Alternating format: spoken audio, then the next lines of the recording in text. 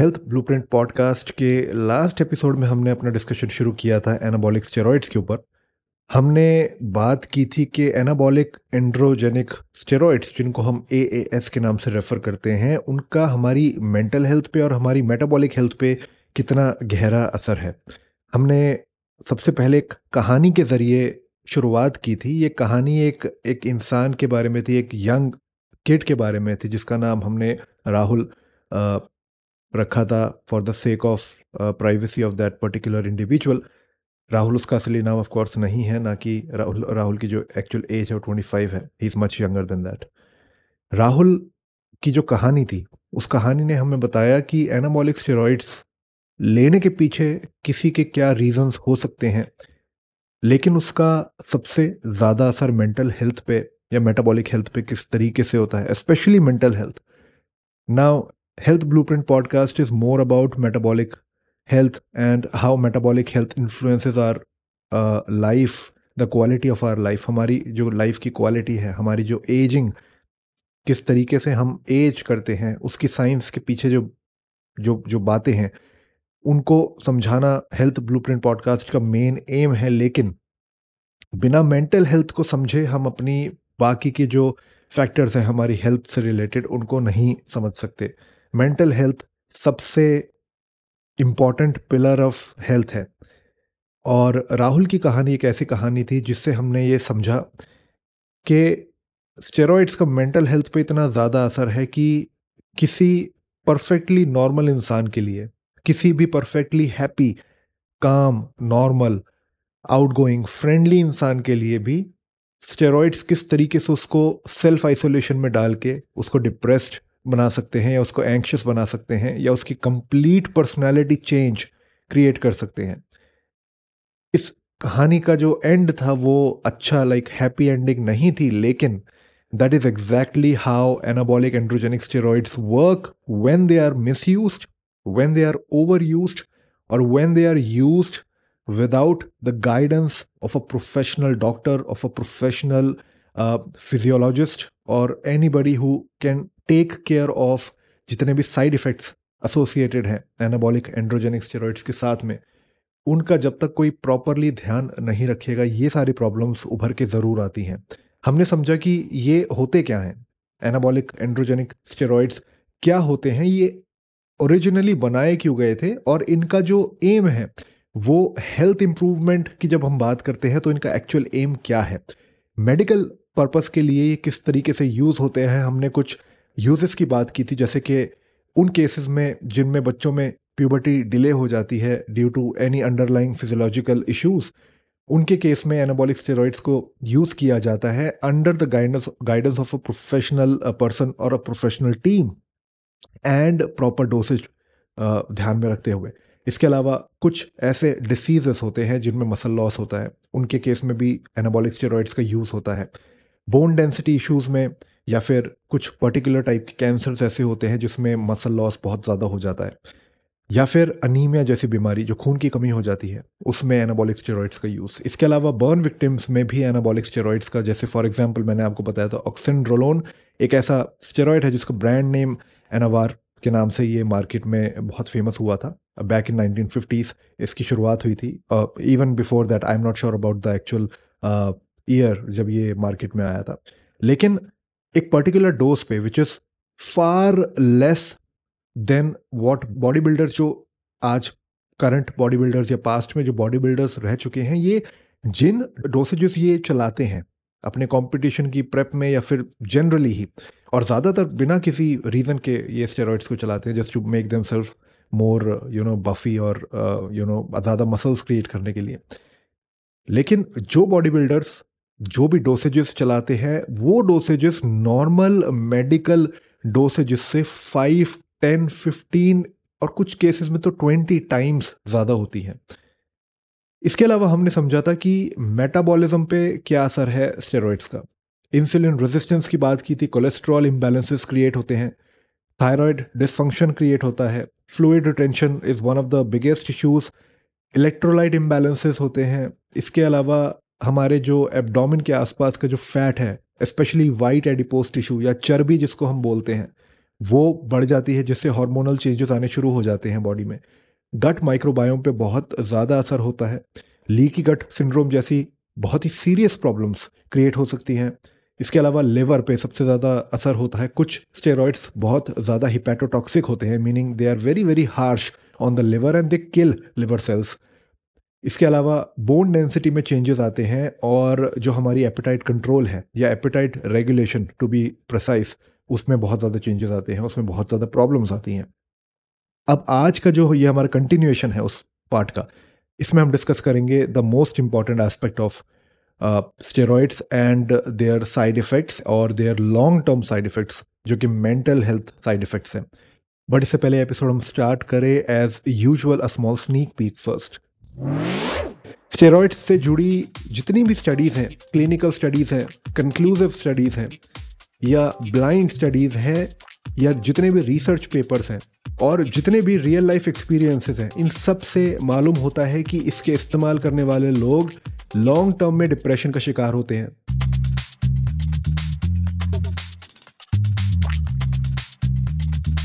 Hey guys, welcome to health blueprint podcast, जहां मैं break down और सिंप्लीफाई करूंगा different health, fitness and nutrition strategies को, ताकि आपको मिले effective and efficient advice and tools to help you transform और simply get to the next level. I am your host Chirag and this is HBP. Welcome.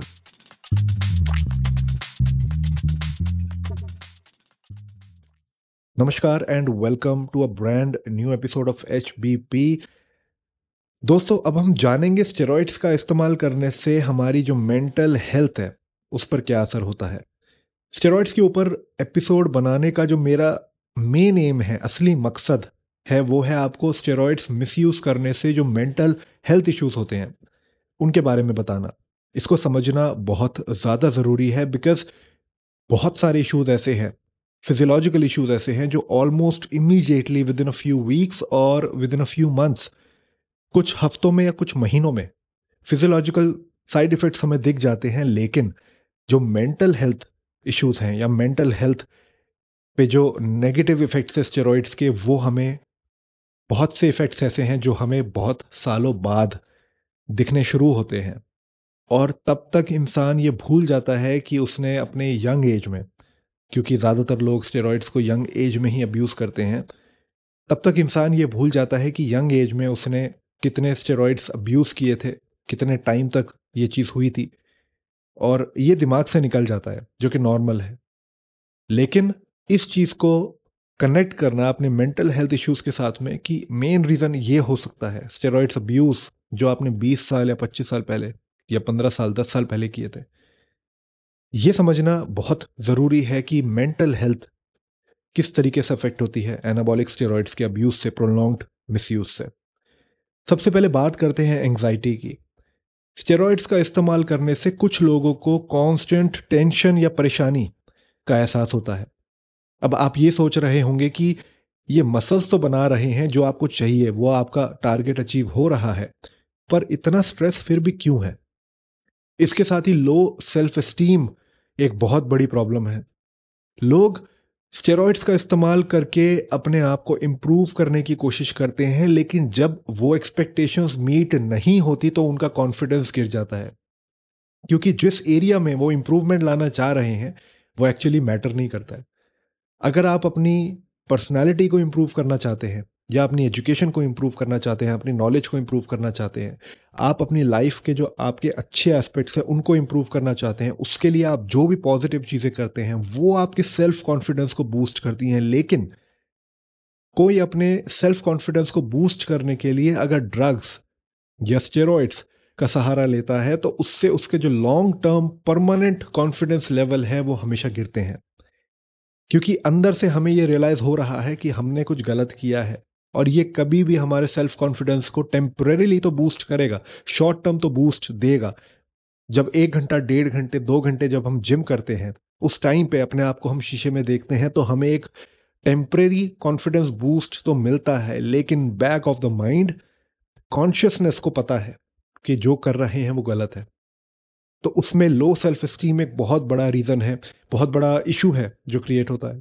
इसके अलावा depression एक बहुत serious issue है, जो कि स्टेरॉइड्स अब्यूज़र्स या वो लोग जो स्टेरॉइड्स को मिसयूज़ करते आ रहे हैं, बहुत ज़्यादा केसेस में डिप्रेशन देखा गया है। स्टेरॉइड्स से जुड़ी जितनी भी स्टडीज़ हैं, क्लिनिकल स्टडीज़ हैं, कंक्लूसिव स्टडीज़ हैं या ब्लाइंड स्टडीज़ हैं या जितने भी रिसर्च पेपर्स हैं और जितने भी रियल लाइफ एक्सपीरियंसेस हैं, इन सब से मालूम होता है कि इसके इस्तेमाल करने वाले लोग लॉन्ग टर्म में डिप्रेशन का शिकार होते हैं। अब ये सब क्यों होता है? क्यों स्टेरॉइड्स मिसयूज करने से इतने ज्यादा मेंटल हेल्थ इश्यूज क्रिएट होते हैं? इसका जवाब कुछ ऐसे है। Number 1, neurobiological changes. Anabolic androgenic steroids central nervous system पे असर डालते हैं, जिससे हमारे जो न्यूरोट्रांसमीटर्स हैं उनके लेवल्स और उनके फंक्शंस पर डायरेक्ट इंपैक्ट होता है। न्यूरोबायोलॉजिकल चेंजेस या न्यूरोबायोलॉजिकल बदलाव, जिसमें सेरोटोनिन और डोपामीन जैसे इंपॉर्टेंट क्रूशियल हार्मोन्स में चेंजेस होते हैं। एंग्जाइटी और डिप्रेशन जैसे जो इंडिकेशंस हैं, लक्षण हैं, ये सब उनमें कंट्रीब्यूशन देते हैं। इसके अलावा कॉग्निटिव फंक्शन में जो चेंजेस आते हैं, एएएस के इस्तेमाल से कॉग्निटिव चेंजेस जैसे कि हमारी कॉग्निटिव हेल्थ में डिक्लाइन आना ओवर टाइम, जो कि इमीडिएटली नहीं होता है, takes a lot of time, बहुत साल लग जाते हैं कॉग्निटिव डिक्लाइन आने में, लेकिन नेचुरली एज के साथ कॉग्निटिव डिक्लाइन आना और किसी ड्रग या स्टेरॉइड के अब्यूज से कॉग्निटिव डिक्लाइन आने में बहुत ज़्यादा अंतर होता है। एएएस के इस्तेमाल से कॉग्निटिव चेंजेस जुड़ सकते हैं जो एंग्जाइटी से जुड़ी कॉग्निटिव प्रोसेसेस को डायरेक्टली इंपैक्ट करते हैं। अब नॉर्मल न्यूरनल फंक्शन या हमारे नॉर्मल न्यूरॉन्स के आपस में जो कम्युनिकेशन होते हैं या हमारी नर्व हेल्थ जो होती है उसमें चेंजेस आते हैं और एंग्जाइटी और डिप्रेशन जैसी मेंटल हेल्थ बीमारियों के सिम्टम्स को बढ़ाने का कारण हो सकते हैं। अब किसी भी ड्रग या स्टेरॉइड मिसयूज, ओवरयूज, अब्यूज के साथ में हमेशा विड्रॉल इफेक्ट्स होते हैं। बिना किसी थेरेपी के, बिना प्रॉपर प्रोसीजर के साथ में अगर एनाबॉलिक स्टेरॉइड्स के यूज को या प्रोलॉन्ग्ड यूज को एकदम से रोका जाता है तो वही सब विड्रॉल इफेक्ट्स होते हैं जो कि ड्रग्स के साथ में केस है, जैसे कि एंग्जाइटी, डिप्रेशन और बहुत ज़्यादा सैडनेस होना या फिर सोशल आइसोलेशन या सेल्फ आइसोलेशन जैसी प्रॉब्लम्स। ये सब प्रॉब्लम्स जो हैं ये क्रिएट होती हैं और विड्रॉल के दौरान होने वाले हार्मोनल चेंजेस के कारण मानसिक स्थिति में बदलाव हो सकते हैं। अब एनाबॉलिक स्टेरॉइड्स के मिसयूज को अगर साइको सोशल कंटेक्स्ट में देखें तो कुछ सोसाइटल एक्सपेक्टेशंस की वजह से या बॉडी इमेज कंसर्न्स होने की वजह से या परफॉर्मेंस एंग्जाइटी या परफॉर्मेंस प्रेशर की वजह से एंग्जाइटी और डिप्रेशन जैसे बीमारियां जो हैं इनमें बहुत ज़्यादा बढ़ोतरी आती है। इसके अलावा बॉडी बिल्डर्स और एनाबॉलिक स्टेरॉइड्स यूज़र स्ट्रेस और एंग्जाइटी का बहुत ज़्यादा एक्सपीरियंस करते हैं क्योंकि उनके एक पर्टिकुलर फिजिकल आइडियल हैं या उनके एक पर्टिकुलर फिजिकल गोल्स हैं जिनको वो अचीव करना चाहते हैं, और ये गोल्स जो हैं ये हमेशा मॉडिफाई होते रहते हैं। आज अगर कोई ये चाहता है कि मैं 10 kilo 10 KG pure lean muscle gain कर लूँ किसी भी तरीके से, और उसके लिए अगर मैं स्टेरॉइड्स का यूज़ करता हूँ तो within a short period of time मैं वो टारगेट जो है वो अचीव कर लूँगा। लेकिन क्या मैं उस टारगेट को अचीव करने के बाद स्टेरॉइड्स का यूज़ बंद कर दूंगा? मोस्ट केसेस में ये देखा गया है, साइंटिफिक स्टडीज के थ्रू ये पाया गया है कि ऐसा नहीं होता है।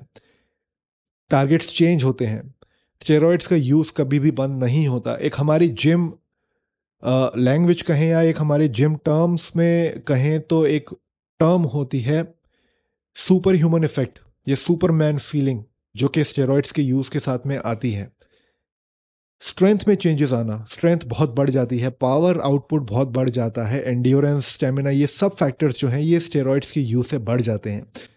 तो जब कोई स्टेरॉइड्स को यूज़ करता है और लंबे टाइम के लिए यूज़ करता है, वो इन सारे चेंजेस को एक्सपीरियंस करता है, इंजॉय करता है। तो कोई नॉर्मल इंसान जो कि एडिक्ट हो चुका है स्टेरॉइड्स का, वो वापस उस जिंदगी में क्यों जाना चाहेगा जहां पर ये सारे फैक्टर्स जो हैं, ये स्ट्रेंथ, पावर, स्टेमिना, एंड्योरेंस, ये सब वापस नीचे आएंगे और आते हैं स्टेरॉइड्स छोड़ने के बाद में। ये सब बेस लाइन पे वापस आते हैं और बेस लाइन जो है वो अच्छी फीलिंग नहीं होती है इन लोगों के लिए। तो इसीलिए साइको सोशल फैक्टर्स बहुत बड़ा रीज़न है, बहुत बड़े फैक्टर्स हैं ये सारे। परफॉर्मेंस एंग्जाइटी होना, अपनी बॉडी इमेज की इतनी ज़्यादा चिंता होना, और इसके अलावा सोशल एक्सपेक्टेशंस, जो लोग एक्सपेक्टेशंस शो करते हैं सोशल मीडिया के थ्रू, या the love which these people offer to the person जो ये स्टेरॉइड्स ले रहा है, और कितनी अच्छी बॉडी है यार आपकी, और कितना अच्छा आप दिख रहे हैं, काश हम भी आपके जैसे। ये जो सोशल एक्सपेक्टेशंस है, इनका दबाव, इनका प्रेशर इतना ज़्यादा है कि ये एंग्जाइटी और डिप्रेशन, अगर ये सब चीज़ें एंग्जाइटी और डिप्रेशन कॉज नहीं करेंगी तो क्या करेगा। इसके अलावा साइकियाट्रिक प्रॉब्लम्स उन लोगों में जिनमें ऑलरेडी कुछ इश्यूज पहले से प्रेजेंट थे, उनमें स्टेरॉइड्स या ड्रग्स को अब्यूज करने के जो उनके चांसेस हैं वो बढ़ जाते हैं, और एक ऐसा विशियस साइकिल क्रिएट होता है जिसमें ऑलरेडी डिप्रेस्ड पर्सन जब एंटी डिप्रेसेंट्स लेना शुरू करता है तो उसको जो लॉन्ग टर्म इफेक्ट्स हैं वो उसको और ज़्यादा डिप्रेशन में डालते हैं, स्पेशली जब वो छोड़ता है उन ड्रग्स को। सिमिलरली, जब एक ऐसा व्यक्ति जिसको ऑलरेडी एंग्जाइटी या डिप्रेशन या लो सेल्फ एस्टीम है, लेकिन माइनर लेवल पे है, बहुत ज़्यादा प्रेवलेंट नहीं है, जब वो वैसा इंसान जब स्टेरॉइड्स को यूज़ करता है तो उनमें long term side effects, mental health issues बढ़ने के चांसेस बहुत ज़्यादा बढ़ जाते हैं। इसके अलावा एंडोक्राइन सिस्टम में जो चेंजेस आते हैं और हमारा जो स्ट्रेस रिस्पॉन्स सिस्टम है उसमें जो चेंजेस आते हैं, ये बहुत बड़ा रीज़न है मेंटल हेल्थ इश्यूज क्रिएट होने का। एनाबॉलिक स्टेरॉइड्स के थ्रू जितने भी एंडोक्राइन सिस्टम में चेंजेस आते हैं, उनकी वजह से हमारे शरीर का जो स्ट्रेस रिस्पॉन्स सिस्टम है उस पर डायरेक्ट इम्पैक्ट होता है। स्ट्रेस रिस्पॉन्स का जो बदलाव है, या ये कहें कि स्ट्रेस रिस्पॉन्स जब आउट ऑफ बैलेंस होता है, हमारी जो HPA axis, hypothalamic pituitary adrenal axis जो है, और हमारा जो पूरा स्ट्रेस रिस्पॉन्स सिस्टम है वो जब आउट ऑफ बैलेंस होता है, उसकी वजह से एंग्जाइटी, डिप्रेशन और इसके अलावा बहुत सारे इश्यूज जो है, मेंटल हेल्थ इश्यूज जो हैं वो क्रिएट होते हैं। इंडिविजुअल डिफरेंसेस भी एक बहुत बड़ा रीज़न है जिसकी वजह से कुछ लोग स्टेरॉइड्स लेते हैं, अब्यूज़ करते हैं, लेकिन उनको उतना मेंटल हेल्थ इश्यूज उतने ज़्यादा नहीं होते हैं। लेकिन दूसरी तरफ कुछ ऐसे लोग भी हैं जो बहुत थोड़े से ड्रग्स या बहुत थोड़े से ही स्टेरॉइड्स यूज़ करने पे ही वो सारे मेंटल हेल्थ इश्यूज जो हैं वो फेस करने लग जाते हैं। ये बायोलॉजिकल इंडिविजुअलिटी इसको कहते हैं, या बायोलॉजिकल डिफरेंसेस कहते हैं। और एनाबॉलिक स्टेरॉइड्स के जो इंडिविजुअल रिस्पॉन्सेज हैं और उन रिस्पॉन्सेज में जो वेरिएबिलिटी है, जो डिफरेंसेस हैं इंडिविजुअल टू इंडिविजुअल, वो एक बहुत बड़ा फैक्टर है जिसकी वजह से कुछ लोग एंग्जाइटी, डिप्रेशन जैसे मेंटल हेल्थ इश्यूज फेस करते हैं, लेकिन दूसरी तरफ कुछ लोगों को ये इश्यूज नहीं होते हैं। इंडिविजुअल टू इंडिविजुअल 3 फैक्टर्स हैं, या 3 कैटेगरीज ऑफ फैक्टर्स हैं जिनकी वजह से कुछ लोग ज़्यादा ससेप्टेबल होते हैं एंग्जाइटी या डिप्रेशन जैसी मेंटल हेल्थ इश्यूज पे। ये 3 फैक्टर्स जो हैं ये हैं genetic factors, psychological factors and physiological factors. और इन फैक्टर्स के डिफरेंसेस होने की वजह से इंडिविजुअल टू इंडिविजुअल के बीच में जो डिफरेंसेस होते हैं ये डिसाइड करते हैं कि कोई इंसान जो कि बहुत लंबे टाइम से एनाबॉलिक स्टेरॉइड्स का मिसयूज़ करता आ रहा है, लेकिन उसको ये इतने ज़्यादा प्रभावित नहीं करते हैं, एंग्जाइटी, डिप्रेशन या बाकी की जो मेंटल हेल्थ प्रॉब्लम्स हैं उनका क्रिएशन नहीं होता है, वो नहीं, उनके सिम्टम्स नहीं दिखते हैं। लेकिन दूसरी तरफ कोई थोड़े बहुत टाइम पीरियड में ही within a very small time frame of using these anabolic steroids बहुत ज़्यादा लेवल पे ये एंग्जाइटी और डिप्रेशन जैसे सिम्टम्स को फील करना या एक्सपीरियंस करना शुरू कर देता है। तो ये इंडिविजुअल बायोलॉजिकल डिफरेंसेस की वजह से ये चीज़ होती है। इसके अलावा कुछ लोगों में साइकोलॉजिकल इश्यूज या साइकोलॉजिकल प्रॉब्लम्स फिजिकल सिम्टम्स के थ्रू मैनिफेस्ट करती है। इसको हम कहते हैं साइकोसोमेटिक इफेक्ट। जब एक साइकोलॉजिकल इशू, एक साइकोलॉजिकल प्रॉब्लम, एक साइकोलॉजिकल डिसऑर्डर फिजिकल मैनिफेस्टेशन होती है जिसकी एक इंडिविजुअल में, उसको हम साइकोसोमेटिक इफेक्ट बोलते हैं। और एंग्जाइटी एक साइकोसोमेटिक सिम्टम की तरह मैनिफेस्ट कर सकती है जिसकी वजह से एक इंडिविजुअल को ज़्यादा डिस्ट्रेस फील हो सकता है। इसके अलावा interaction with existing mental health issues, जिन लोगों में प्री एग्जिस्टिंग एंग्जाइटी या प्री एग्जिस्टिंग डिप्रेशन या pre existing any type of mental health problem है, या pre existing low self esteem concern जिन लोगों के साथ में है, वो ज़्यादा वनरेबल हो जाते हैं, या यूं कहें कि वो ज़्यादा असुरक्षित हैं एनाबॉलिक स्टेरॉइड्स के थ्रू जो मेंटल हेल्थ इश्यूज क्रिएट होते हैं उनसे। और इन लोगों में जिनमें एग्जिस्टिंग मेंटल हेल्थ प्रॉब्लम्स हैं, इनमें एनाबॉलिक स्टेरॉइड्स के मिसयूज की वजह से मेंटल हेल्थ इश्यूज जैसे कि एंग्जाइटी और डिप्रेशन और ज़्यादा एम्पलीफाई हो जाते हैं, इनके करंट सिम्टम्स को और ज़्यादा एम्पलीफाई कर देते हैं। अब ये चीज़ याद रखनी बहुत ज़रूरी है कि ये जितने भी फैक्टर्स मैंने आपको बताए हैं, इनके बीच का जो इंटरप्ले है या इनके बीच में जितने भी कनेक्शंस हैं, ये सभी कनेक्शंस या इन सभी फैक्टर्स की प्रोबेबिलिटी, परम्यूटेशन, कॉम्बिनेशन बहुत ही कॉम्प्लेक्स है और डिफरेंट इंडिविजुअल्स को ये सारे फैक्टर्स डिफरेंटली अफेक्ट कर सकते हैं और एक इंडिविजुअल का एक्सपीरियंस दूसरे इंडिविजुअल के एक्सपीरियंस से कंप्लीटली वेरी कर सकता है। एक साइंटिस्ट के द्वारा बताई हुई स्टेटमेंट को मैं एज इट इज़ आपको इंग्लिश में कोट करना चाहता हूँ। एक साइंटिस्ट ने एक रिसर्च के दौरान बात की थी, जो कि रिसर्च इसी टॉपिक पे थी। The combination of neurobiological, hormonal, psychosocial, and individual factors contributes to the potential development or exaggeration of existing anxiety or depression symptoms in those misusing anabolic steroids. जो लोग एनाबॉलिक स्टेरॉइड्स का misuse करते हैं, उन लोगों में ये तीन फैक्टर्स का कॉम्बिनेशन, न्यूरोबायोलॉजिकल, हार्मोनल, साइकोसोशल, इन फैक्टर्स के कॉम्बिनेशन की वजह से दो इंडिविजुअल्स में डिफरेंसेस आ सकते हैं in the way they experience these mental health symptoms, these mental health problems. कुछ लोगों में ये प्रॉब्लम्स कम हो सकती है, कुछ लोगों में ये प्रॉब्लम ज़्यादा अग्रेसिव हो सकती है। ये कंप्लीटली डिपेंड करता है उनकी बायो इंडिविजुअलिटी के ऊपर। दोस्तों, इस एपिसोड को ख़त्म करने से पहले मैं आप सभी का शुक्रिया करना चाहता हूँ HPP के इस एपिसोड को सुनने के लिए। आप हमारी वेबसाइट hbpodcast.site पर जाके और भी resources, articles, blogs, tools check out कर सकते हैं जो आपकी जर्नी में आपकी हेल्प करेंगे। अगर आप अपनी फिटनेस स्टोरी या अपनी फिटनेस स्ट्रगल्स या हेल्थ स्ट्रगल्स को HPP लिसनर्स के साथ शेयर करना चाहते हैं तो हमारी ईमेल, हमारी ऑफिशियल ईमेल आपको हमारी वेबसाइट पर मिल जाएगी। आप हमें ईमेल भेजिए and will make sure that your story is heard. अगर आपको HPP पसंद आया और आपको हमारा कंटेंट वैल्यूएबल लगा तो प्लीज़ हेल्थ ब्लूप्रिंट पॉडकास्ट को सब्सक्राइब करें। Apple, Google, Spotify, Amazon, Saavn, Gaana, हम इन सभी प्लेटफॉर्म्स पर अवेलेबल हैं। और अपने दोस्तों को, अपने लव्ड वंस को, अपनी फैमिली को HPP को शेयर करना ना भूलें। याद रखें, दरिया बनकर किसी को डुबाने से बेहतर है कि जरिया बनकर किसी को बचाया जाए। अब दोस्तों, वैसे तो इस एपिसोड में मुझे आपसे ये भी डिस्कस करना था कि इन प्रॉब्लम्स को किस तरीके से हम लोग डील कर सकते हैं या इस समस्या का क्या समाधान हो सकता है, हम क्या कर सकते हैं एनाबॉलिक स्टेरॉइड से डील करने, उनके जो साइड इफ़ेक्ट्स हैं, चाहे वो हमारे मेटाबॉलिक साइड इफ़ेक्ट्स हैं, मेटाबॉलिक हेल्थ पे जो साइड इफ़ेक्ट्स हैं या हमारी मेंटल हेल्थ पे जो साइड इफ़ेक्ट्स हैं, उनको कैसे डील कर सकते हैं। लेकिन ये एपिसोड ऑलरेडी काफ़ी लंबा हो गया है और इस पर्टिकुलर एपिसोड में मेरा जो फोकस था वो मेंटल हेल्थ इश्यूज के ऊपर था।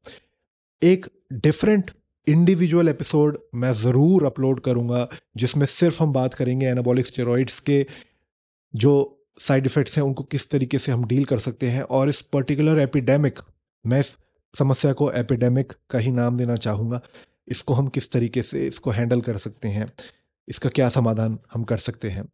आज के एपिसोड के लिए इतना ही। I've been your host, Chirag.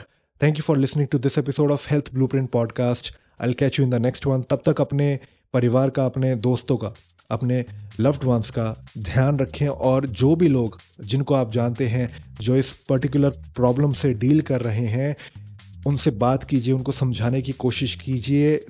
This is the least that we can do for them.